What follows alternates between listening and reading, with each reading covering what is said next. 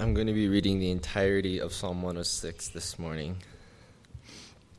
Praise ye the Lord. O give thanks unto the Lord, for he is good, for his mercy endureth forever. Who can utter the mighty acts of the Lord? Who can shew forth all of his praise? Blessed are they that keep judgment, and he that doth righteousness at all times. Remember me, O Lord, with the favor that thou bearest unto thy people. O visit me with thy salvation, that I may see the good of thy chosen, that I may rejoice in the gladness of thy nation, that I may glory in thine inheritance. We have sinned with our fathers, we have committed iniquity, we have done wickedly. Our fathers understood not thy wonders in Egypt. They remembered not the multitude of thy mercies, but provoked him at the Red Sea, even at the Red Sea. At the Red Sea, even at the Red Sea. Nevertheless, he saved them for his name's sake, that he might make his mighty power be known. He rebuked the Red Sea also, and it was dried up. So he led them through the depths as through the wilderness. And he saved them from the hand of him that hated them, and redeemed them from the hand of the enemy. And the waters covered their enemies. There was not one of them left. Then believed they his words, they sang his praise. They soon forgot his works. They waited not for his counsel, but lusted exceedingly in the wilderness, and tempted God in the desert. And he gave them their request, but sent leanness into their soul. They envied Moses also in the camp, and Aaron the saint of the Lord. The earth opened and swallowed up Dathan, and covered the company of Abiram. And a fire was kindled in their company, and the flame burned up the wicked. They made a calf in Horeb, and worshipped the molten image. Thus they changed their glory into the similitude of the ox that eateth grass. They forgot God their Savior, which had done great things in Egypt, wondrous works in the land of Ham, and terrible things by the Red Sea. Therefore he said that he would destroy them, had not Moses his chosen stood before him in the breach, to turn away his wrath, lest he should destroy them. Yea, they despised the pleasant land. They believed not his word, but murmured in their tents, and hearkened not unto the voice of the Lord. Therefore he lifted up his hand against them, to overthrow them in the wilderness, to overthrow their seed also among the nations, and to scatter them in the lands. They joined themselves also unto Baal Peor, and ate the sacrifices of the dead. Thus they provoked him to anger with their inventions, and the plague brake in upon them. And stood up Phinehas, and executed judgment, and so the plague was stayed, and that it was counted unto him for righteousness unto all generations forevermore. They angered him also at the waters of strife, so that it went ill with Moses for their sakes, because they provoked his spirit, so that he spake unadvisedly with his lips. They did not destroy the nations, concerning whom the Lord commanded them, but were mingled among the heathen, and learned their works. And they served their idols, which were a snare unto them. Yea, they sacrificed their sons and their daughters unto devils, and shed innocent blood, even the blood of their sons and daughters, whom they had sacrificed unto the idols of Canaan, and the land was polluted with blood. Thus were they defiled with their own works, and went a warring with their own inventions. Therefore was the wrath of the Lord kindled against his people, insomuch that he abhorred his own inheritance. And he gave them into the hand of the heathen, and they that hated them ruled over them. Their enemies also oppressed them, and they were brought into subjection under their hand. Many times did he deliver them, but they provoked him with their counsel, and were brought low for their iniquity. Nevertheless he regarded their affliction when he heard their cry, and he remembered for them his covenant, and repented according to the multitude of his mercies. He made them also to be pitied of all those that carried them captives. Save us, O Lord our God, and gather us from among the heathen, to give thanks unto thy holy name, and to triumph in thy praise. Blessed be the Lord God of Israel, from everlasting to everlasting. And let all the people say, Amen. Amen. Praise ye the Lord. You may be seated.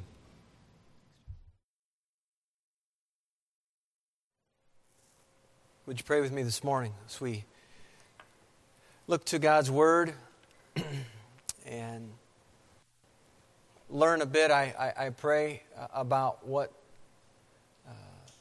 Psalm 106 as an example of many prayers of confession we see in the Scripture.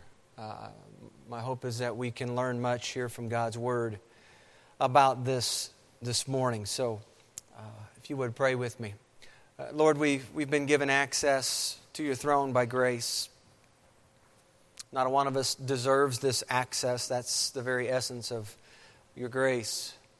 You've afforded us a privilege which we've not earned or merited. Coming into your presence is a privilege, and one not to be taken lightly.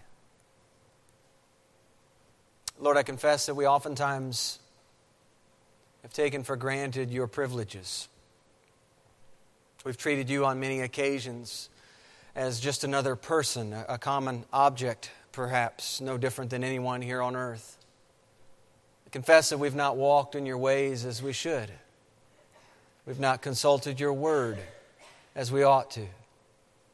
We've not prepared our hearts as we should when we come to gather together as a body of believers. We've in large part neglected you. We've set you somewhere other than on the throne of our lives. Confess that we think more about our plans than your plans. Confess that our pursuit of you is not fervent and passionate like it should be. Lord, I realize this subject of confessing our sins is not a favorite topic up for discussion. Lord, I pray that you would take your word, take my words that I speak, and speak to us. We need to hear you today. We need confirmation that we can bring all of our sin to you, that we can cast it all upon you. We need to get clarity on coming clean with you, Lord. Arriving at a place of restoration whereby we can truly worship you and praise your name. Father, I'd ask that you would search us, that you would know our hearts, that you would try us, that you would know our anxieties, see if there is any wicked way in us. And lead us, Lord, I pray, in the way everlasting. For your name's sake we pray. Amen.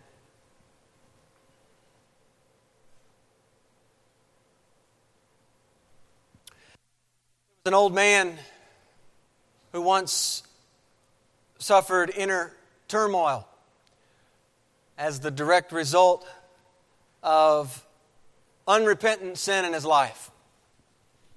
There was no peace for his sin-harboring soul. And the more he was convicted of his sin, the more he resisted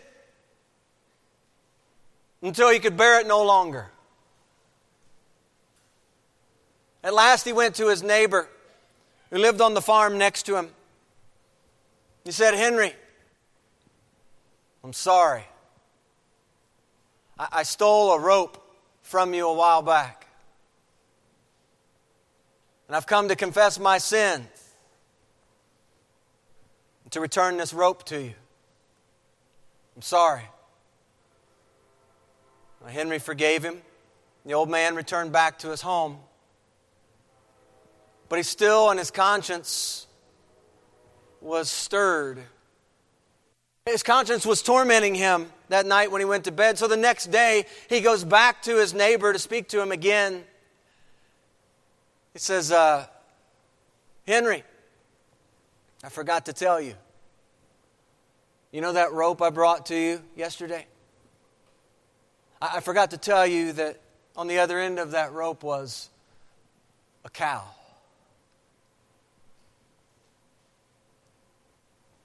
What's the lesson here?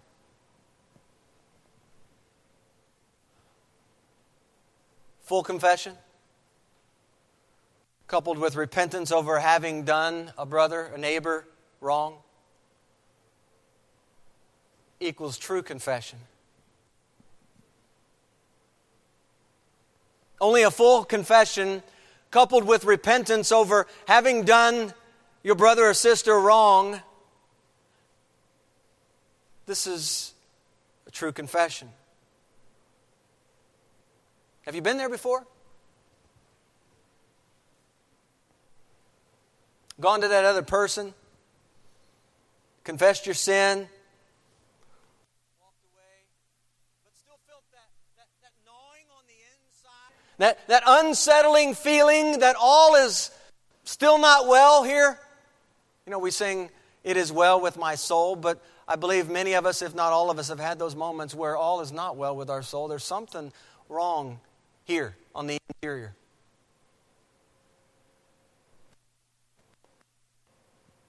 And no one else may know it, but you know it. You know it. You've not disclosed your sin.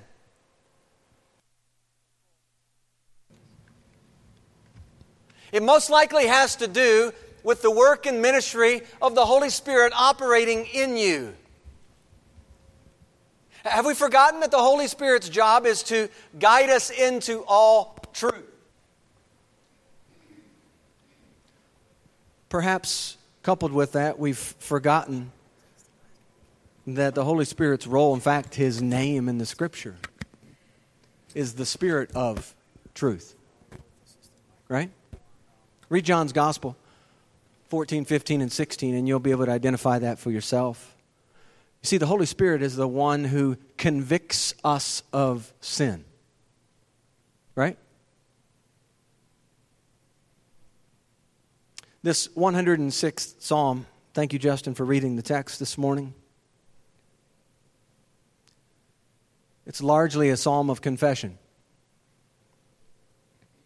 Beginning with verse 6, going all the way to verse 46, it's confession. He's confessing his generation's sins. We have sinned, along with the sins of his fathers. This confession appears to be penned in a foreign land. Verse 47, he cries out, "Save us, O Lord our God, and gather us from among the Gentiles." There's a longing to return to God's land with God's people. We see this in verse 5. This is part of his personal plea when he cries out to remember him and to visit him with salvation. There's this longing to return to God's land with his people, to participate in the glory of God's inheritance, to firsthand see the benefit of God's chosen ones, to rejoice in the gladness of his nation. Confession of sin can be made corporately, as the psalmist is doing here in 106. Confessing the sins of God's people through history. The psalm covers history from Egypt through Babylonian captivity. Approximately 800 years of history. You can think about it this way. About 800 years of sins are being confessed and written down. 106 verse 6 says, "We have sinned with our fathers, we have committed iniquity, we have done wickedly." We see David confessing his personal sin to God in Psalm 51, don't we? Other personal confession psalms or penitent psalms.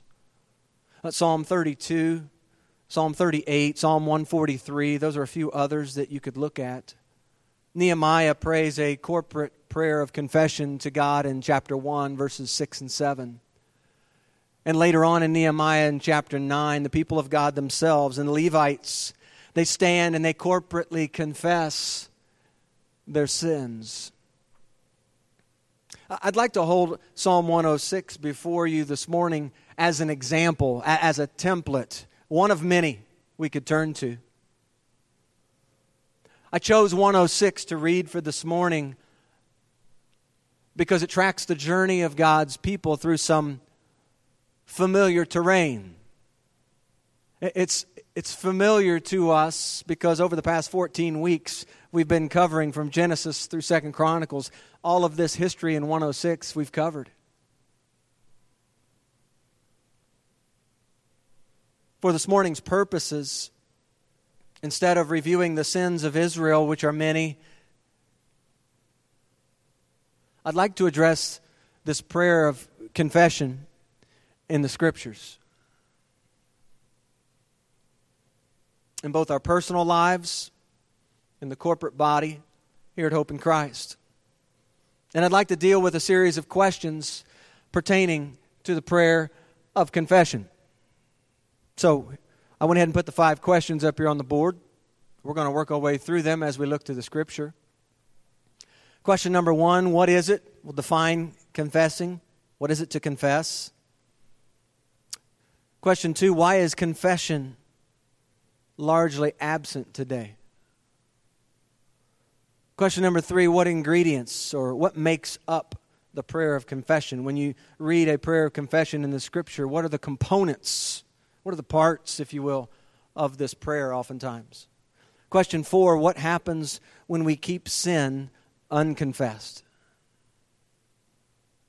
And question 5, why confess your sins? Those are the questions we'll work through. Question number 1, what is it to confess? Well, one was already read this morning, in fact, in Romans 10. I appreciated you reading that text in Romans 10. The word confession is actually there, confession with our mouth. One rendering of the word confess could just simply be synonymous with profession. We confess, we are making a profession with our mouth that we believe, right? In a court of law, confession is sought to convince a jury that their side is right. If they can get certain witnesses to confess, the judgment might swing a certain direction. That is, if the right people get on the stand and confess. Now, understand that this rendering of confession doesn't always coincide with telling the truth. Doesn't always coincide with telling the truth, but merely in trying to win a case and be convincing enough in a court of law. Another way we tend to think of confession is to admit to something that you've done. You ever feel guilty or ashamed of something that you've done and hope that no one would find out about it? Anybody here ever done something? You can remember something from when they were a child, perhaps, or some of you who are still children can remember what you did this past week and something you hope no one would find out about it. But as we're asking the question, what is confession? Confession is just simply admitting to something that you've done. It's actually, listen to this is a novel idea in our society today. It's taking responsibility for your actions. When you confess, you are admitting that you are the responsible party for the damage that was done, for the wrong that happened. You're telling the truth about what happened.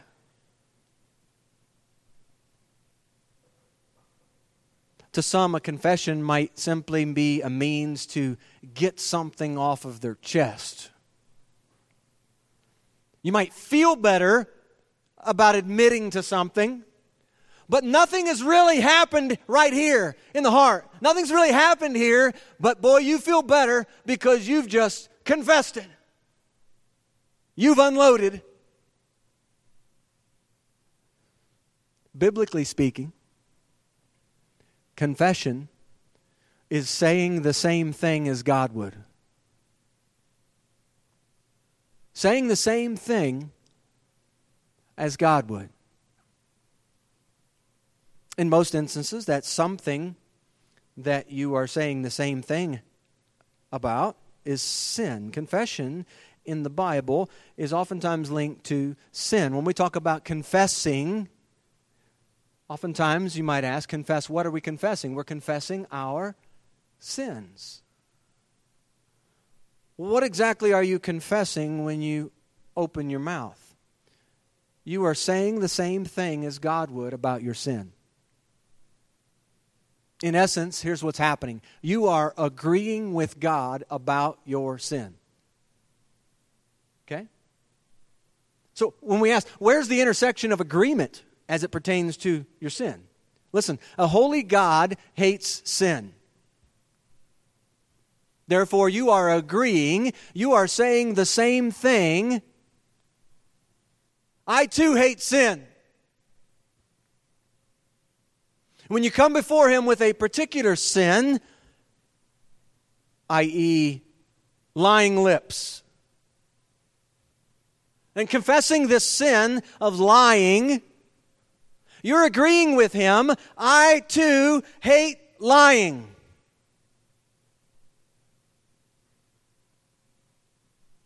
It helps when we identify the sin, by the way, when we come to confess it. What if we really operated this way? Agreeing with God about what He says in regard to sin, knowing He's a holy God. We have to start there, who God is, right? God is holy.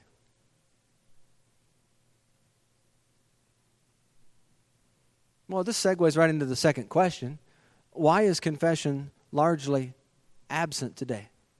Now, I would imagine that many of you here don't just jump into your prayer time with confession of sins. Far too many of us, I believe, leave out confession as part of our own prayer time. Is it because we have largely removed prayers of confession from the scene, both at a personal level and a corporate level? Is it because we've become too accustomed to making people feel good that we've ignored the mandate to confess our sins? It doesn't feel good, therefore I'm not going to do it. Is it because we have a low view of God and what He thinks about sin? Remember, we've already come to the point of understanding that God is holy. He's a holy God, and as a holy God, He hates sin. Have we lost the need to confess sin because we've presumed upon God's grace? Isn't that the argument that Paul takes up in Romans? Shall we keep on sinning so that grace might increase? Remember the answer from Paul? Certainly not. No. Oh, God will take care of it. God will take care of it. We presume upon His grace. Perhaps that's one reason why we have very little awareness of the need for this prayer of confession. Many of you have heard about or have seen probably the ACTS model, ACTS, right? You're probably familiar with it. For those that are not familiar with it, there's nothing magical about it, but it does serve as a helpful guide in our prayers to the Lord. The A stands for adoration. The C stands for confession. The T stands for thanksgiving, and the S is supplication. When we think about adoration, really we think about this is a time in our prayer when we acknowledge who God is. And one of the things we acknowledge about Him is He's a holy God. As we're talking about prayers of confession, He is holy.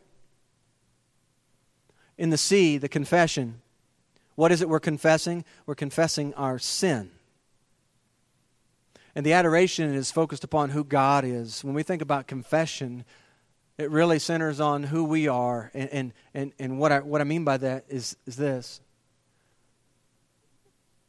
We're not God. Who man is, we are in need of a holy God to intervene and take care of this sin in our lives. It's a reminder of the chasm that's there when we sin. The barrier that gets put up when we sin against God. And yes, He's taking care of the sin, and we'll get to that here in just a moment. But this need to come before Him and confess our sins on a regular basis, I believe is a very important thing for us as man and a woman, a young man and a young woman in Christ to do this and to be about practicing this. The T is thanksgiving, and it focuses on really what God has done. Not necessarily on who He is, but on what He has done. He has done great things, right? And then the S is the supplication, what needs that you might have, what needs others might have, and how you might be praying for them.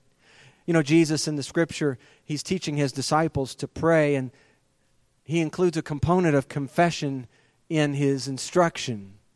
And in Luke chapter 11, verse 4, Jesus says, "And forgive us our sins, for we also forgive everyone who is indebted to us." If this is the pattern in the rhythm of prayer from Jesus, then sin is intended to be dealt with. Asking for daily needs, give us this day our daily bread, your kingdom come, hallowed be your name, protect us from the evil one. All these things are also, they're there in the instruction of Jesus' prayer. They're present, but so is dealing with ongoing sin in our lives. The pattern is to address it regularly with the Father in prayer. So if we're going to deal with the sin in our lives, how do we do that? What are the components of such a prayer of confession? And that really is the third question here. What ingredients make up this prayer of confession? Eric Alexander, in his book, Prayer, A Biblical Perspective, highlights some specific components of confession. And typically when we come across these prayers of confession in the Scripture, we encounter these 5 components, at least in part, if not in full. And I'd like to share these 5 components with you. The first one is hopefully an obvious one, but when we're talking about prayer of confession, sin is going to be a part of the equation. Sin. We're coming to confess our sins. And just in brief, we see the Scripture point to a few words for sin. Transgression, to transgress. It's more of an outward rendering of this word sin. It's a crossing of the line. To transgress, to go over the line. God's drawn a boundary marker, and we have transgressed. We've gone over. Another word that might be used is rebellion. We've rebelled against God. We've just outwardly gone against what He has said we're not to do. There's another word that we see a lot of times in the Scripture, and it's iniquity. Iniquity. And iniquity really has a lot to do with more of the inward, speaking to, it's addressing the corruption of character on the inside. Then the word itself, sin, is actually used on many occasions, and in the general sense of the word, it has in mind to miss the mark, right? If I were to have a bow and arrow up here and I was to have a target and I was to fire that arrow and miss my target, it's an example of missing the mark. Sin is missing the mark that God has established. You know, the Bible calls us, Jesus Himself says that we are to be perfect as your Heavenly Father is perfect. Be perfect. Listen, just because I missed the mark closer to the mark than you doesn't make me any better. We've all missed the mark. In fact, the Bible says that very thing, doesn't it? In Romans 3:23, we have all sinned. All of us have missed the mark. We talk about what makes up this prayer of confession. One of the ingredients that's a part of this is our sin. Alexander writes, he says, we are born with a destiny to love and serve God. In other words, we were created in His image, weren't we? But he goes on, he says, not only are we born with this destiny to serve and love God, but we're also born with an inclination to love and serve self. And therein lies part of the problem. Part of the challenge. Our sin. Well, there's a second part to this that we oftentimes see.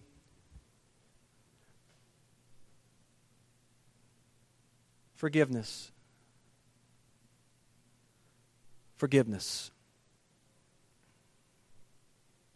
We could spend a whole lot of time talking about this one.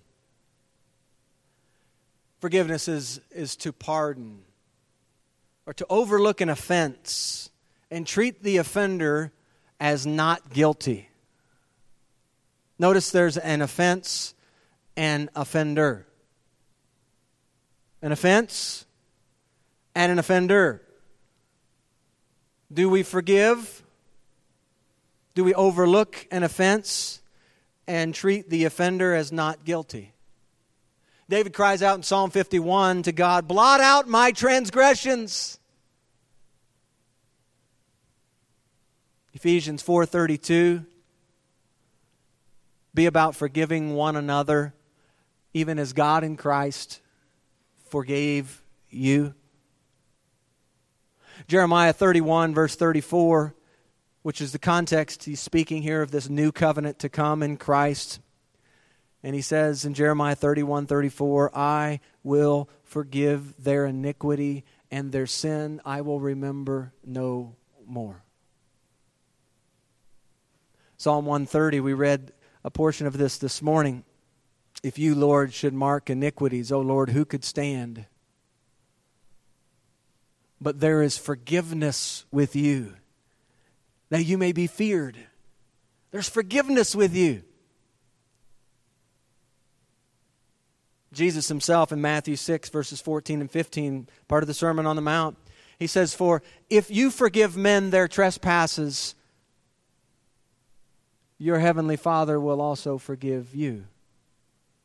But if you do not forgive men their trespasses, neither will your Father forgive your trespasses. There's caution here, isn't there, in the Scripture about acting like that unmerciful servant? Remember the story? He begged the king to pardon his debt that he couldn't pay. That's forgiveness. Pardon, someone who pardoned someone else. He pardoned the debt. This man was not able to pay. The king releases him.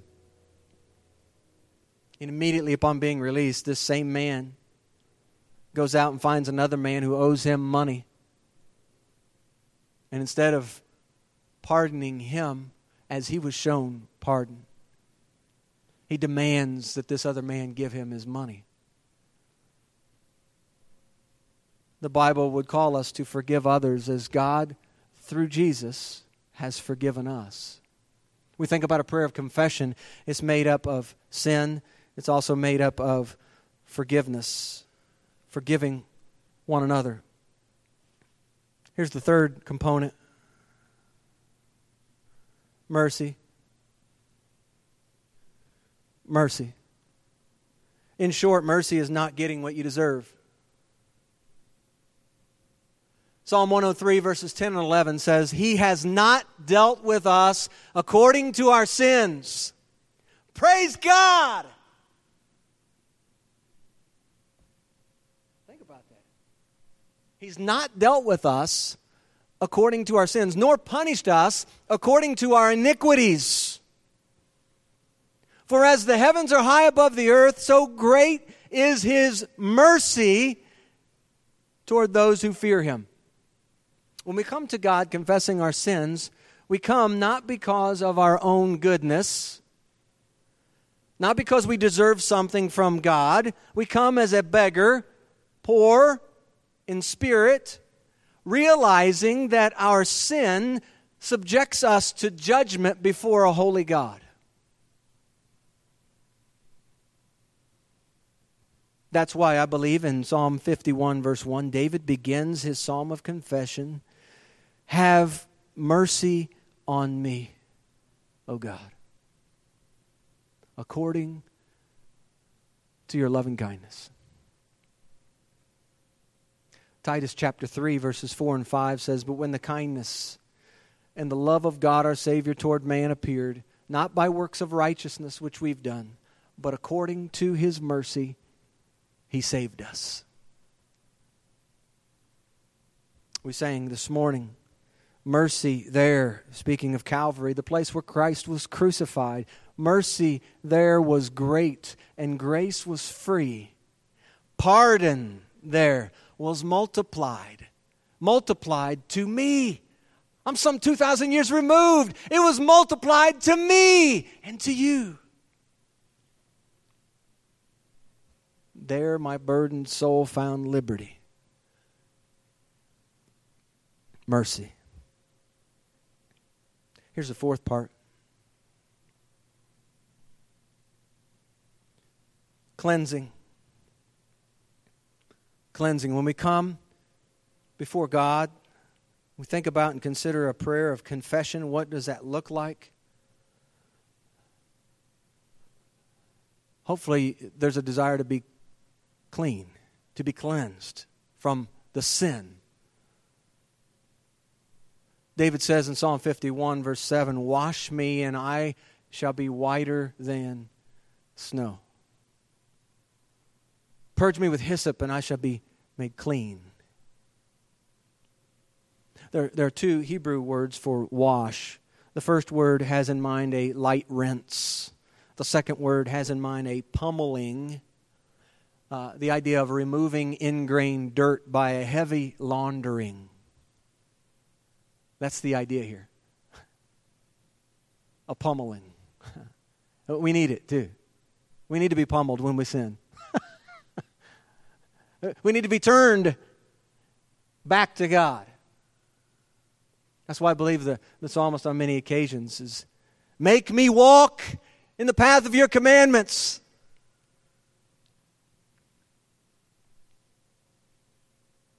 First John 1:9, if we confess our sins, He is faithful and just to forgive us our sins and to what, church? To cleanse us from all unrighteousness. From just part of our bad stuff that we've done? No. He's able because He's God and He can do this. He's all powerful. He's almighty. He will cleanse us from all of our unrighteousness. That's the promise. Isaiah 1:15 and 18. "When you spread out your hands, I will hide my eyes from you. Even though you make many prayers, I will not hear. Your hands are full of blood. Come now," he says in verse 18, "let us reason together. Though your sins are like scarlet, they shall be" what? "As white as snow." There's an element there in Isaiah 1, if you read it, not only of what God will do with their sins, but there's also a call for the people to wash themselves. To make themselves clean. In what sense? To stop with all the wickedness and stop with all the evil. To come clean. To, as John writes in his first epistle, to purify yourself, just as He's pure.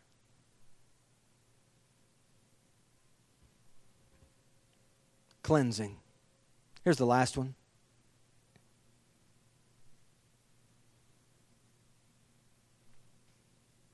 This is a beautiful one. Restoration.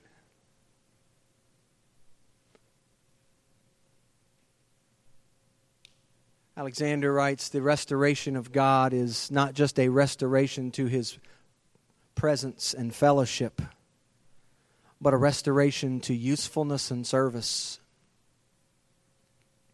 You see, being restored into the presence and fellowship of God is the hope for one who's sinned against Him. But David, in that Psalm 51, he's also praying that he'd be useful in God's kingdom, that he'd be able to still serve God effectively. Sin has a way of tarnishing the reputation, doesn't it? One poor decision can forever change the way other people look at you. Did you know that? In fact, it doesn't take a whole lot to figure it out. We read about it almost every day. Somebody making a certain decision and their world just crumbles. When your character takes a hit, people lose trust in you. How many times have you seen sin's devastation? And yet, as destructive as sin can be, I believe that David's prayer there in Psalm 51 has been abundantly answered. I love this about Psalm 51. He's praying to be restored and upheld. If you look at Psalm 51, you see this very clearly. He's praying to be restored and upheld. In verse 12, for what purpose? Then I will teach transgressors your ways, and sinners shall be converted to you. Not only is David hoping to use his own mouth to witness to others of God's merciful ways, but I believe his prayer has been answered through the numerous other lives throughout history who've opened up to Psalm 51. How many people have thought, there's no way of return here? There's no way. God's not going to want anything to do with me now that I've done this. I've gone too far this time. There's no hope for me. I feel so hopeless. There's no one who can really dig me out of this hole now. And time and again, people turn to Psalm 51, and they read in verse 17 that the sacrifices of God are a broken spirit, a broken and contrite heart. These, O God, you will not despise. Psalm 34 says that the righteous cry out, and the Lord hears and delivers them out of all their troubles. The Lord is near to those who have a broken heart, and saves such as have a contrite spirit, coming to the Lord, mourning over their sin, knowing that it's displeasing to God. How many times since David penned these words in Psalm 51, how often has God answered David's prayer to teach transgressors their ways? How often has God converted the heart of a sinner through his own sinful ways? How often has God restored the unlovable? How often has he provided hope for those who are hopeless? You see, God keeps on answering this prayer because it's at the core of who he is. He has a heart that none would perish. His heart is that all would come to, what is it, church? Repentance. What is repentance? It's that place where a person is truly sorry for his sin. It's a place where he hates and forsakes his sin, knowing that God hates it. And now we're getting somewhere. Because you see, hopefully that sounds familiar. You see, the place of repentance is a place where, when arriving at this place, through God's tender mercies and his abundant grace, where the person begins to agree with God about his sin. With his mouth, he says the same thing that God does about his own sin, and he becomes disgusted with it, and he turns an about face with his life. That's repentance. It's an about face. I'm not going back here anymore.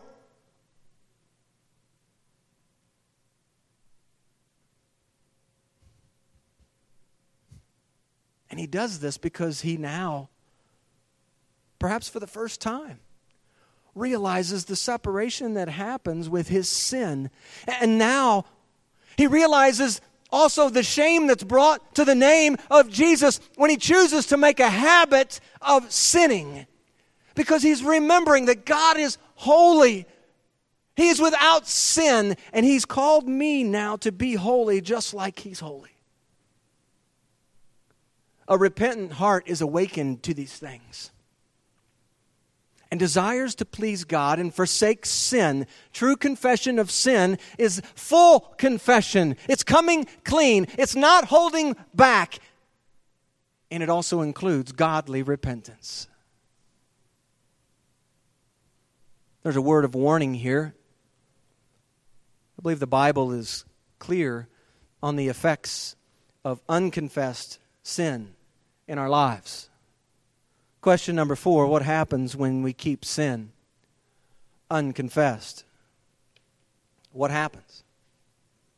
I'd like to share some verses, and I'd like you can jot these down. I think these would be really helpful for you to go back and look at and prayerfully consider some of these verses. The Scriptures connect our handling of our sin our view of sin and place that alongside God's response or lack thereof to our prayers.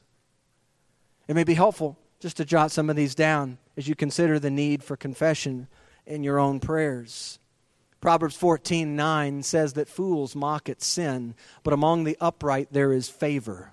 Fools mock at sin, but among the upright there is favor. Why is there favor among the upright? There's favor among the upright because of all the things we've talked about to this point. The upright is taking his sin to God with a right heart and a right spirit. Fools mock at it. Let's not be in the camp of the fool. Proverbs 15:29, the Lord is far from the wicked, but he hears the prayer of the righteous. He hears the prayer of the righteous. That ought to remind us of James 5:16, which says to confess your trespasses to one another and pray for one another, that you may be healed. The effective, fervent prayer of the righteous man avails much. Proverbs 28, verse 9, one who turns his ear away from hearing the law, even his prayer is an abomination. One who turns his ear away from hearing the law, even his prayer is an abomination. Proverbs 28:13, he who covers his sins will not prosper, but whoever confesses and forsakes them will have mercy. Unconfessed sin, what happens? Sounds like to me from the Scriptures, we don't get heard. We don't get airtime with God. And listen, has nothing to do with God. Has everything to do with us. You know, a few months back, maybe it's been a year or two ago, Chris, I know you brought it up a few times, but that pipe.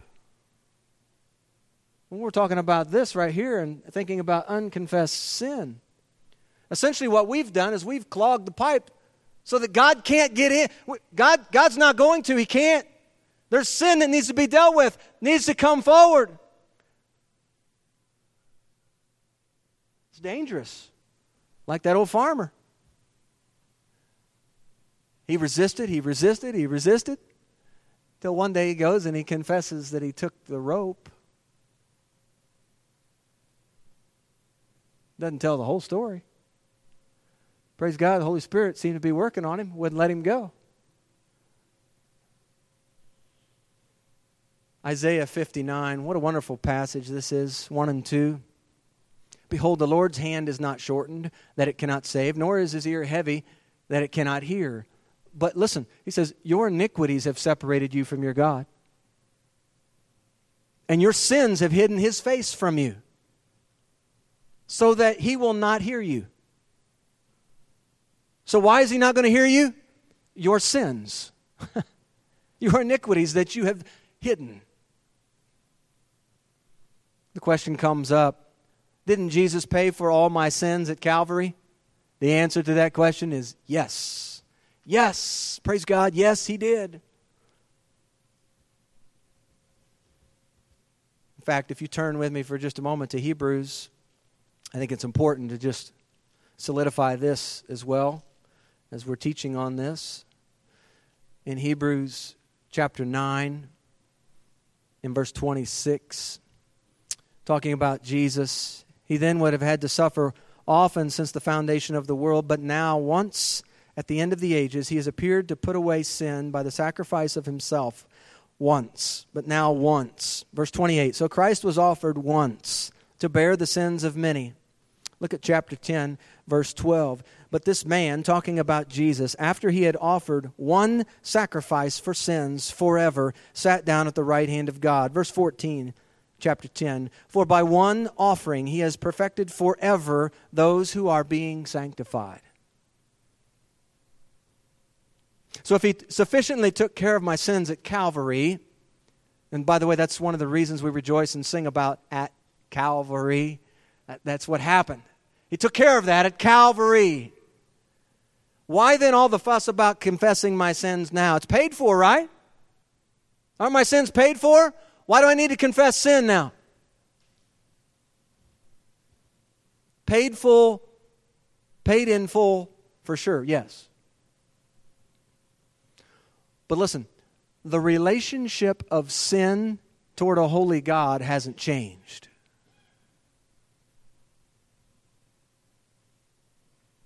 That hasn't changed. God still hates sin. And as long as we have this earthen tent, we are still subject to sin. Here of late, on the dining room table, we have, my wife started this, and I kind of followed suit, and one of our sons followed suit after that. We've kind of become the sticky note family, putting either verses of Scripture or just verses that we come across or quotes that we've come across in our reading. Just put them there on the dining room table so that when you're passing through the dining room in our house, you pass through the dining room if you're going to go anywhere. You pass through the dining room and you see them. They're on the table, right?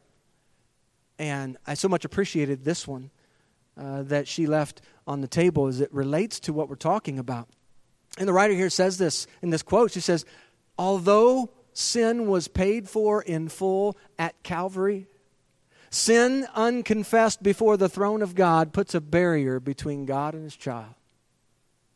Sin unconfessed before the throne of God puts a barrier between God and His child. Anyone here desire to erect a barrier between you and God? I don't. Because that's what happens when sin remains unconfessed in your life. So what then is the godly response to sin in our lives? Here's the last question. Why? Why confess your sins? 1 John 1. I'll read 8 and 10 first. If we say that we have no sin, we deceive ourselves and the truth is not in us. If we say that we have not sinned, we make Him a liar and His word is not in us. Now verse 9. If we confess our sins, He is faithful and just to forgive us our sins and to cleanse us from all unrighteousness.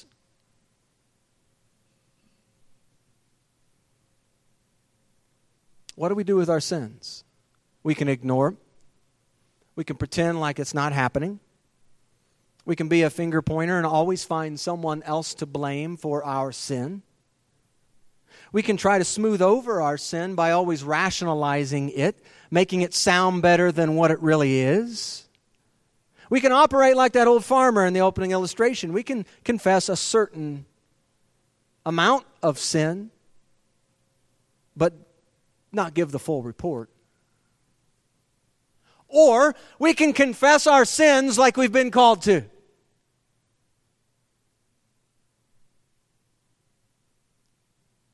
He's faithful and just. That's what 1 John 1:9 says. And by the way, His faithfulness and justice isn't predicated upon your confession of sin. Let's make sure we're clear on that. He doesn't all of a sudden become unfaithful and unjust because you choose not to confess your sins. The Bible is helping us understand to whom we take our sins. To this faithful, covenant-keeping God, a just and altogether righteous God who loves His children. Why wouldn't you want to take your sins to this good Father in heaven? He promises to forgive you of your sin. He promises to cleanse you of your unrighteousness. Remember that this is one of the purposes, church, for God sending His Son, Jesus, to take away your sins. 1 John chapter 3, verse 5, the angel says it in Matthew 1:21. He's coming to take away the sins of His people.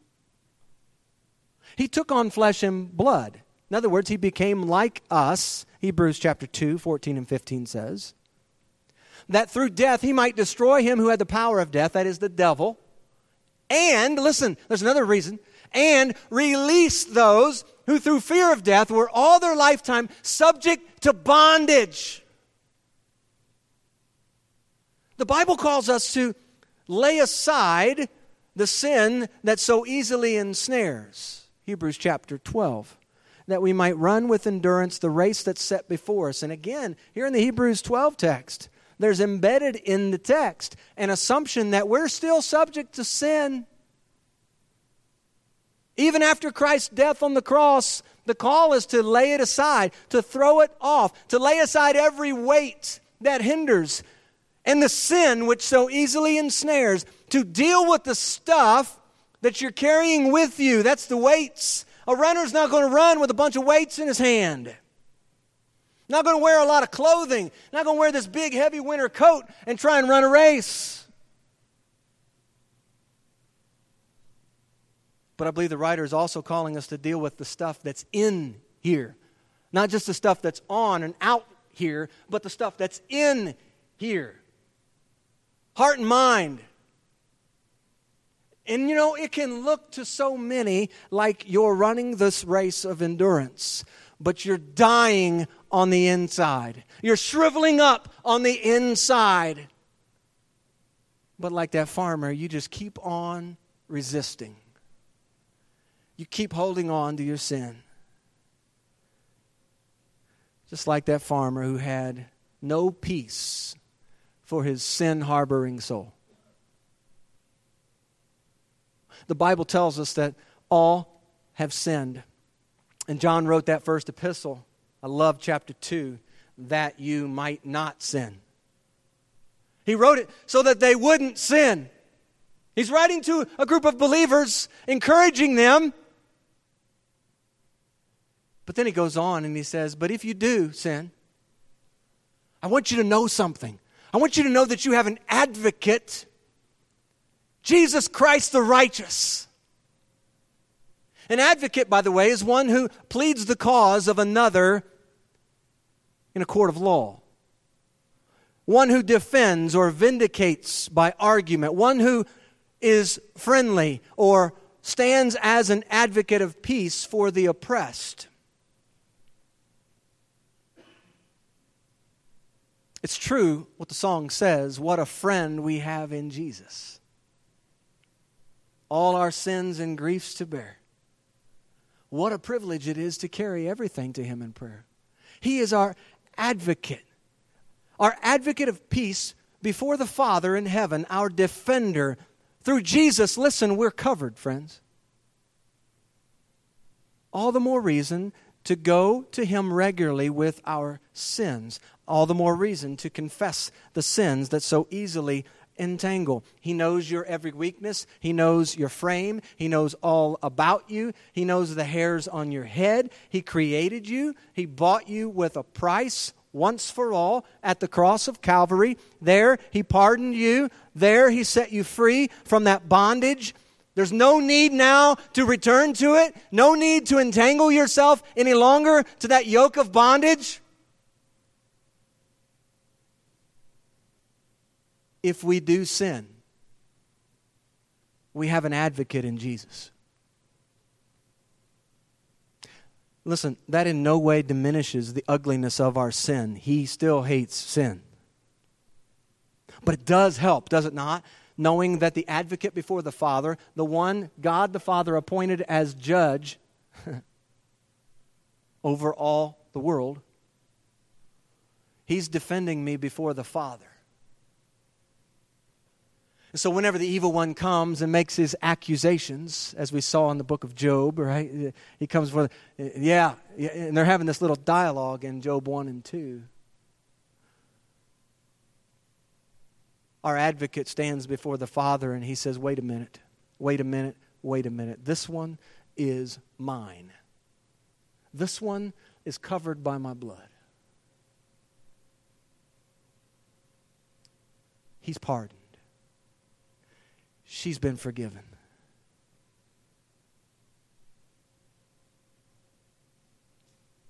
Why confess your sins? I'll leave you with words from Paul to Timothy. 2 Timothy chapter 2, verse 21. If anyone cleanses himself from the latter, that would be from the wood and hay and stubble,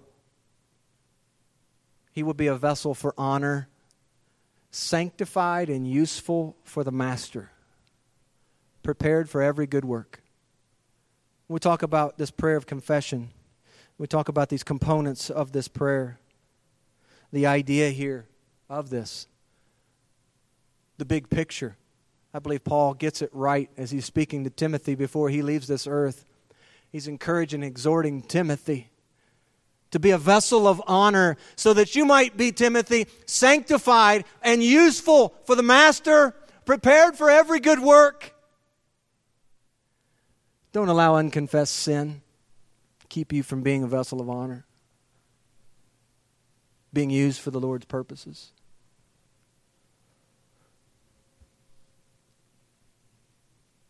One writer said as we close, the way to cover our sin is to uncover it by confession.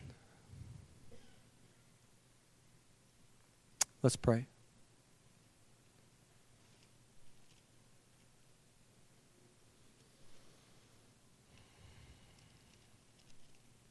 Lord God of heaven, the great and awesome God, you who keep your covenant and mercy with those who love you and observe your commandments. Please let your ear be attentive and your eyes open, that you may hear the prayers of your servants day and night. We pray, Lord, and confess the sins of our own children, our father's generation. We confess the sins that we've committed against you. Just as the psalmist says in 106, we have sinned along with our fathers. We've acted very corruptly against you. We've not kept the commandments, the statutes, the ordinances which you've commanded in your word. But Lord, I pray, according to your loving kindness,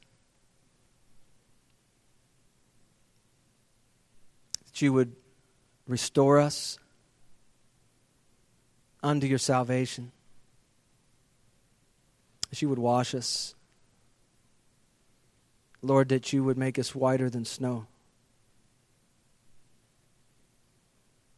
Lord, that in restoring us, we would be restored so that we might be useful to you, our Master, that we might be fully equipped for every good work. And Lord, we realize and recognize that being fully equipped means being able to fully hear from you. And when we are keeping our sin and not confessing our sin regularly to you, we're clogging those communication channels. And we're not going to be able to be a vessel of honor. We're not going to be able to be fully equipped for every good work. So Lord, it's our prayer that we would come to you in humility, that Lord, in your grace, you would reach down,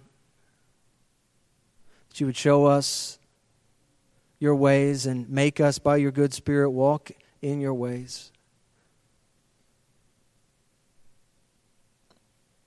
May this people here be a truth-telling people,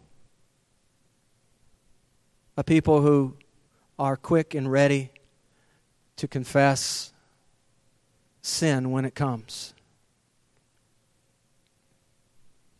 May we rejoice in knowing that we take these sins to you, God, knowing that with you there is abundant redemption and there is tender mercy. We thank you for loving us and caring for us as a father does his own children. Continue to speak to us through your word, I pray, about this prayer of confession in our lives, and pray that we would be able to, as you direct us through your word, implement this into our own personal lives. But that also as a body, we would see our responsibility to confess our sins one to another and pray for one another. And there's great healing and comfort that comes as a result of that. So Lord, continue to teach us and continue to minister to us as we look to your word in this arena of prayers of confession. Pray in Christ's name. Amen.